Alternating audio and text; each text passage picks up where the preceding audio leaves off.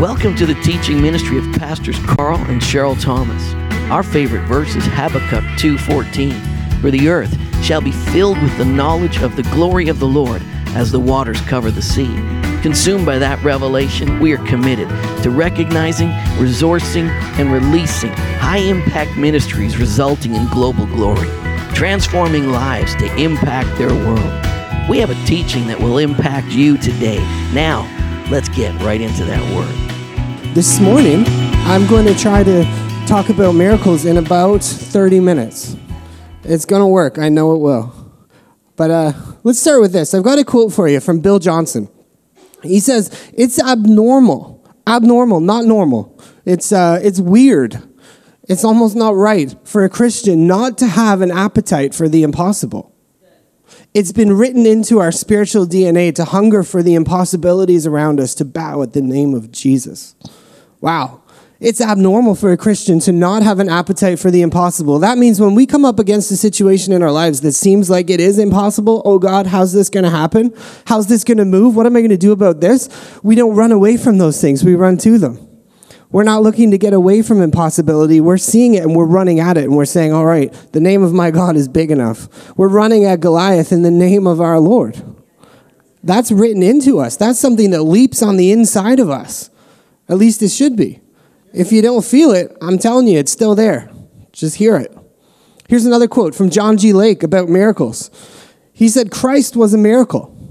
We talked about that last week. God actually became a man. All of the Godhead dwelled bodily in a human. Wow. Every Christian is a miracle. What if you're like, oh, I don't see miracles in my life? Guess what? You are a miracle. You are a walking, talking miracle. The divine and the human has become one in you. You're one with the Spirit of God. Wow. You are a miracle. Every answer to prayer is a miracle. Every divine illumination, every ounce of revelation that we have from God is a miracle. The power of Christianity in the world, it's a miraculous power. It's miraculous. Christianity is supposed to be about the power of God from beginning to end. We don't do psychology. We don't do good moral teachings. We're all about the power of God in people's lives, transforming lives by the power of God himself. We are miracles. We are walking, talking, born-again miracles. God help us to realize that ours is a high and a holy calling. See, we talked about the incarnation last week, and the incarnation, it shows us this. It shows us that the miraculous, what the miraculous, the realm of miracles, the supernatural, the glory realm, whatever your language is, that miraculous, it's not the escaping of the natural world. It's not trying to get out of and away from natural things. Rather, it's the miraculous, it's the supernatural invading, permeating, infusing, enhancing our natural lives. See, in the incarnation, in the coming of God into man, in Jesus Christ, heaven and earth became one. And the supernatural, it's woven into the very fabric of who we are as people. We are supernatural people. The miraculous is not necessarily hard because it's natural to you. It's become part of who you are as one with Jesus. Jesus took that out there, spiritual, supernatural, miraculous realm, and he fused it together in humanity so that when you're in him, it's just as natural for you to be miraculous as it is to not be. The two have become one. It's tough to believe, but when you get it, I'll tell you what, you can stop striving trying to pump it out because it just happens. See, Jesus, from beginning to end, his life, it was full of miracles. His ministry, full of miracles. He was a miracle. And if you're a believer in Jesus, miraculous realm, that whole realm of supernatural activity and living, that's actually our inheritance. It really is. So here's the thing. When you look at the Gospels, there's 1,257 narrative verses in the Gospels. 484, or 38.5% of those verses in the Gospels are devoted to Jesus doing healing miracles. It's almost impossible to open the page of the Gospels and not see Jesus do a miracle. It was really, really significant in his life. Signs and wonders don't belong to the margins of Christianity, to those out there weird people who believe in that stuff. That's actually normal, basic Christianity. If Jesus is the template for what Christianity is, if Jesus Christ in his life is what a Christian should look like, then you know what? It's pretty darn normal, right? Miracles are tied to evangelism in the Bible no less than 17 times. And the gospel of grace, it has to be. It has to be accompanied by miracles. And the miraculous is actually essential if you want to see people set free. I don't know if you've looked around at the world lately, if you looked around at even the city of London lately, but there's a lot of problems. And it's not for a lack of trying. People are trying. They're throwing money. They're starting programs. They're doing all sorts of things to help people and to help make life better. But you know what? It's going to take a miracle. There's just some things that just absolutely need the miraculous touch of God to get better. I heard somebody say this, I think it was last week at something I was at, where he said, you know what, in all of these plannings and all of these schemings and all the stuff that we do, we got to leave a little bit of wow in the how. When it comes to getting this stuff done, there's some things that just need the miraculous. So let's just have a look for a second about the role of miracles and the miraculous in Jesus' life and ministry. Now he came, and in Luke 19, he said very clearly, I've come with a very definitive purpose, and he let them know. He said, the Son of Man came to seek and to save that which was lost. And you know what? We think about that as ourselves. We were lost. We're the lost sheep. But there was a lot of other things that were lost too. Things about us, things that belong to us that were lost. Identity was lost. Relationship was lost. As Madeline was talking about, power and authority in life, dominion was lost. And Jesus came to restore that all to us. And he did it in a way by once and for all putting an end to everything that separates and creates distance between us and God in real life and in our minds. And he went about it in such a way that in the process, he revealed to us what the Father was really about. So miracles are an absolutely vital component of who God the Father is. Because when we look at Jesus, we don't have to guess, God, do you want to do miracles in my life and in my world? Because we see that in Jesus, God's already said, yeah, I totally do. How do you know? Well, look at my son. He totally wants to do it. And the miracles and the things that Jesus did, they were amazing things that blessed people, but they also communicated something about the heart and the love of God to people. So Matthew chapter 8, verse 17, Jesus was healing some people. And then it says, this was to fulfill what had been spoken through the prophet Isaiah. He took our infirmities and he bore our diseases. The miraculous, the miracle realm of Jesus, the miracles that he did, the miracles that he still does through his body, it's to show you, it's to bless you, to heal you, to make you better because he wants you well. But it's also to show us that God's not the God who afflicts. He's the God who heals. We already talked about this, but Matthew 9, verse 5, which is easier to say, your sins are forgiven, or to say, stand up and walk?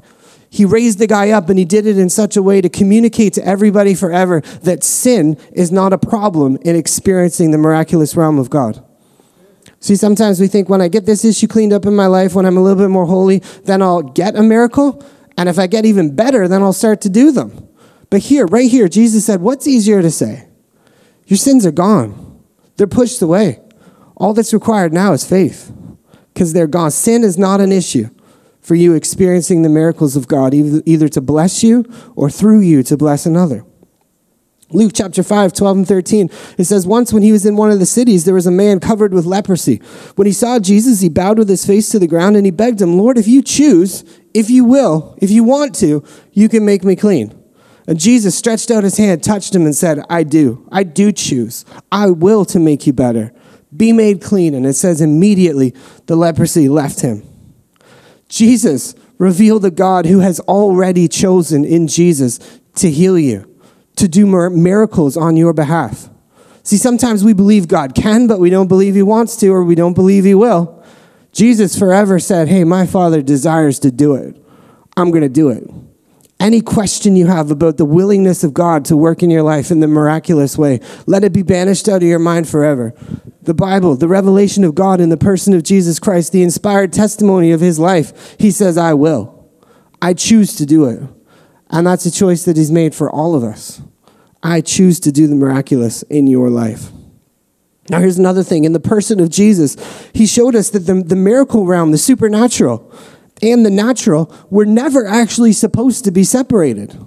You know, we've kind of really done a serious disservice to ourselves in charismatic Christianity when we talk about the realms of the spirit and the realms of the flesh. Who's in the spirit right now? Show of hands. Who's in the spirit? That's not a magical state. Romans chapter 8 says, if you have Christ, you are in the spirit already. You are in the spirit because you're in Christ and Christ is in you. If you don't have the Spirit of Christ, you're not his, it says. But if you do, you are in the Spirit. You don't have to work yourself up into that state. That is your natural state. You wake up out of bed in the Spirit. You come to church in the Spirit. Unfortunately, the confusing thing is you might actually, get mad at somebody in traffic in the Spirit, but you're still in the Spirit. Don't do it, but it happens. You're still in the Spirit because Jesus Christ is in you. And you know what? When you live with that consciousness, you probably won't flip that guy off in the parking lot, right? Just saying.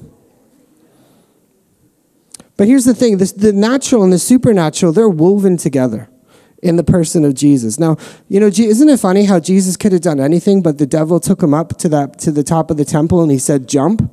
Why do you think Jesus didn't say, sure, okay, watch the power of God in my life? God created the natural world. He created it, and he blessed it, and he said it's good. He said, it's good that you should sink when you try and walk on water. That's a natural law. That's the way he made the world. He said that's great. Human beings aren't meant to fly, right? If you want to fly, you get in an airplane, but your body's not going to fly. So when we're talking about the miraculous, we don't want to say that the things that God made are bad. The world he made, natural laws are great. They actually reveal something about who he is.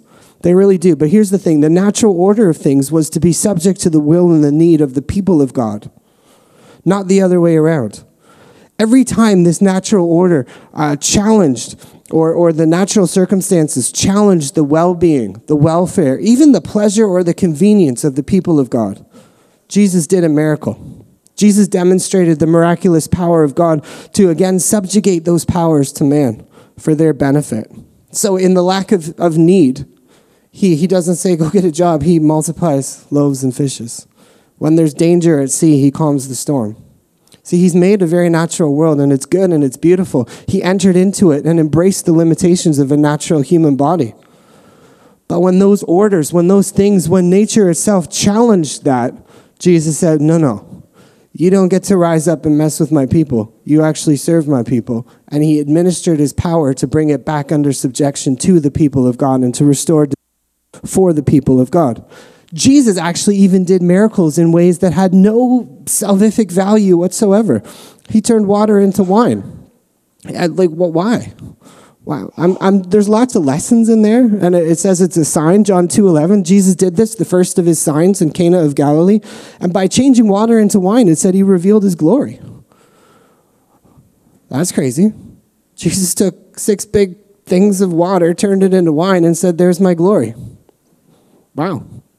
That's crazy. Jesus actually did the miraculous as well, and he used the miracles that he was doing as an appeal to get people to believe in him. He said, if I'm not doing the works of my Father, in other words, if there's not things that I'm doing that only God the Father could do, don't worry about believing me. You don't have to. Isn't that crazy? John 10, 37, 38, it's in the Bible. If I'm not doing the works of my Father, then don't believe me. But if I do them, even though you don't believe me, even though you're not really digging what I'm saying right now, believe the works so that you may know and understand the Father's in me and I am in the Father. Jesus put a great deal of weight behind the miracles that he did, and they were really, really important to him. They were a big deal, and they still are for us too. Jesus said to his disciples, very truly, I tell you, the one who believes in me, the works that I do, he will do also. In fact, he's going to do greater works because I'm going to the Father. Whoever believes in me is going to do this. And these signs, it says in Mark, will accompany those who believe. By using my name, they're going to cast out demons. They're going to speak in new tongues. They're going to pick up snakes in their hands. If they drink anything deadly, it's not going to hurt them. They'll lay hands on the sick, and they will recover. These are signs. These are miracles that follow believers. We should have a trail and a wake of miracles behind us, right? That's what marks out the believer according to Jesus. Now the thing is, this is a quote here from F.F. Bruce, and I think it's really good actually. While the miracles served as signs, they were not performed in order to be signs. They were as much a part and parcel of Jesus' ministry as was his preaching, not seals affixed to the document to certify its genuineness, but an integral element in the very document of the text. Jesus didn't just do miracles to say, believe what I'm saying. and this is the proof that I'm right, be healed. Be healed was the message. Be well. Be set free. Bread multiply. Go find money in the mouth of a fish. That was the message.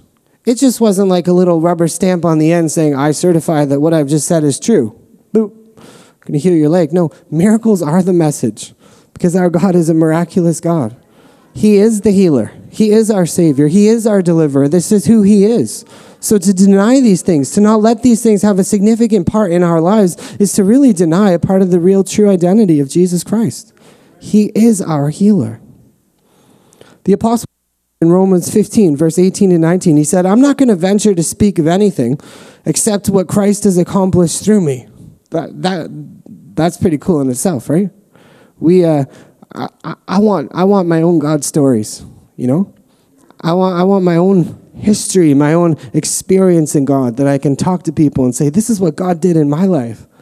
You know, I don't want to get together and talk about and celebrate, as awesome as it is, how God's doing something, you know, through a ministry that I watched on TV. I don't want to talk about their stories. I want my own. Paul says, I'm not content to do that. I'm not going to speak of anything beyond what Christ has accomplished through me to win obedience from Gentiles by word and deed, by the power of signs and wonders, by the power of the Spirit of God, so that from Jerusalem, as far around as Illyricum, I have fully proclaimed the good news. You cannot fully proclaim the good news without miracles, signs, and wonders. We cannot. Oh, to do it without the power, it's only half the story. Right?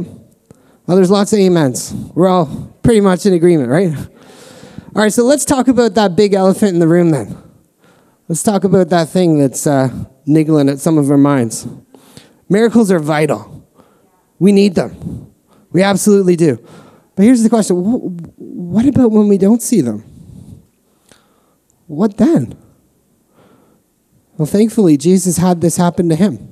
He had this experience. Jesus encountered a situation where he went to his hometown, and it said in Mark chapter 6, verse 5 and 6, he said he could do no powerful deed there except to lay his hands on a few sick people, and he cured them. And he was amazed at the people's unbelief. Who would like to see more miracles? I sure would. I absolutely would. So I think Jesus has something to say to us here when we're in a situation where we feel like we believe we should see. The Word of God tells us, the life of Jesus tells us that there's more. But wait, there's more. Remember that? There's more. So what did Jesus do when he encountered a situation where the miraculous realm wasn't quite working the way it should have been? What did he do? Well, Mark chapter 6, verse 6 and 7, it says, Then, after having been in this place where he couldn't do anything because of their unbelief, after that, then he went about villages teaching. Jesus didn't sit back and say, oh my goodness, Father, you let me down. I'm believing for something and it didn't happen. And he didn't say, oh, well, miracles must not be for today. And he didn't get discouraged and he didn't get disappointed. He actually got really involved. And what did he do? He engaged the Word. And he started teaching. And I personally believe he started teaching about miracles, signs, and wonders. See, faith comes by hearing, and hearing of the Word of God. So we have to engage the Word and let it build faith in us. We have to not excuse the fact that miracles might not be happening. We have to resist the temptation to double down in religion or some sort of religious work that's going to try and earn them and pull God down out of heaven. And we just have to embrace the Word. See, if Jesus, who's the same yesterday, today, and forever, were to say to our generation the same thing he said to them, and he said it's because of your unbelief, we have to not get offended by that. But we have to engage the living Word as he develops our faith. He is the author and perfecter of my faith. Therefore, if there's something not happening in my life, if I've laid my hands on a sick person and they didn't pop up recovered, I don't feel depressed and I'm not upset. I don't feel condemnation. I don't feel guilt. I believe in Jesus. He who started a good work in me is going to be faithful to see it through to completion. There is never any condemnation for a lack of manifestation, but there's always an ever-present invitation to believe for more. Keep believing. Keep believing. And then, on top of this, not only does he engage the Word and starts teaching, but he sends others out to do miracles in his name. And he takes his miracle ministry to the next level. He encounters this situation of powerlessness, and then he says, okay, well, do you know what? I'm going to show you a God who actually empowers and doesn't criticize weakness, but empowers it. Watch this. These guys, this ragtag bunch of people here who don't really know what's going on, they were formerly fishermen. Here you go. I'm going to send them out 2 by 2, and they're going to go do the same thing that you saw me do. He sends out his disciples, and he gives them the authority and the power to cast out demons. He told them to go heal the sick, raise the dead, cleanse the lepers, cast out demons. And that's not all. We have a picture out of the life of Peter where Jesus, he's walking on the water. They're in the storm. And Peter says to him, Lord, hey, if that's really you and you're not a ghost, tell me to come to you. In other words, hey, God, if you're really God, make me able to do the miracle that you just did. Wow. Peter's got that kind of faith and that kind of boldness. So Jesus said, all right, come. And Peter walks on that word until he gets distracted and falls. See, people can't walk on water, but you can walk on the word of God. He says to Peter when he starts to fall, he gets distracted. He says, hey, why'd you have so little faith? Why did you doubt me? And it says when he climbed back in the boat, the disciples worshiped him and said, wow, you really are the Son of God.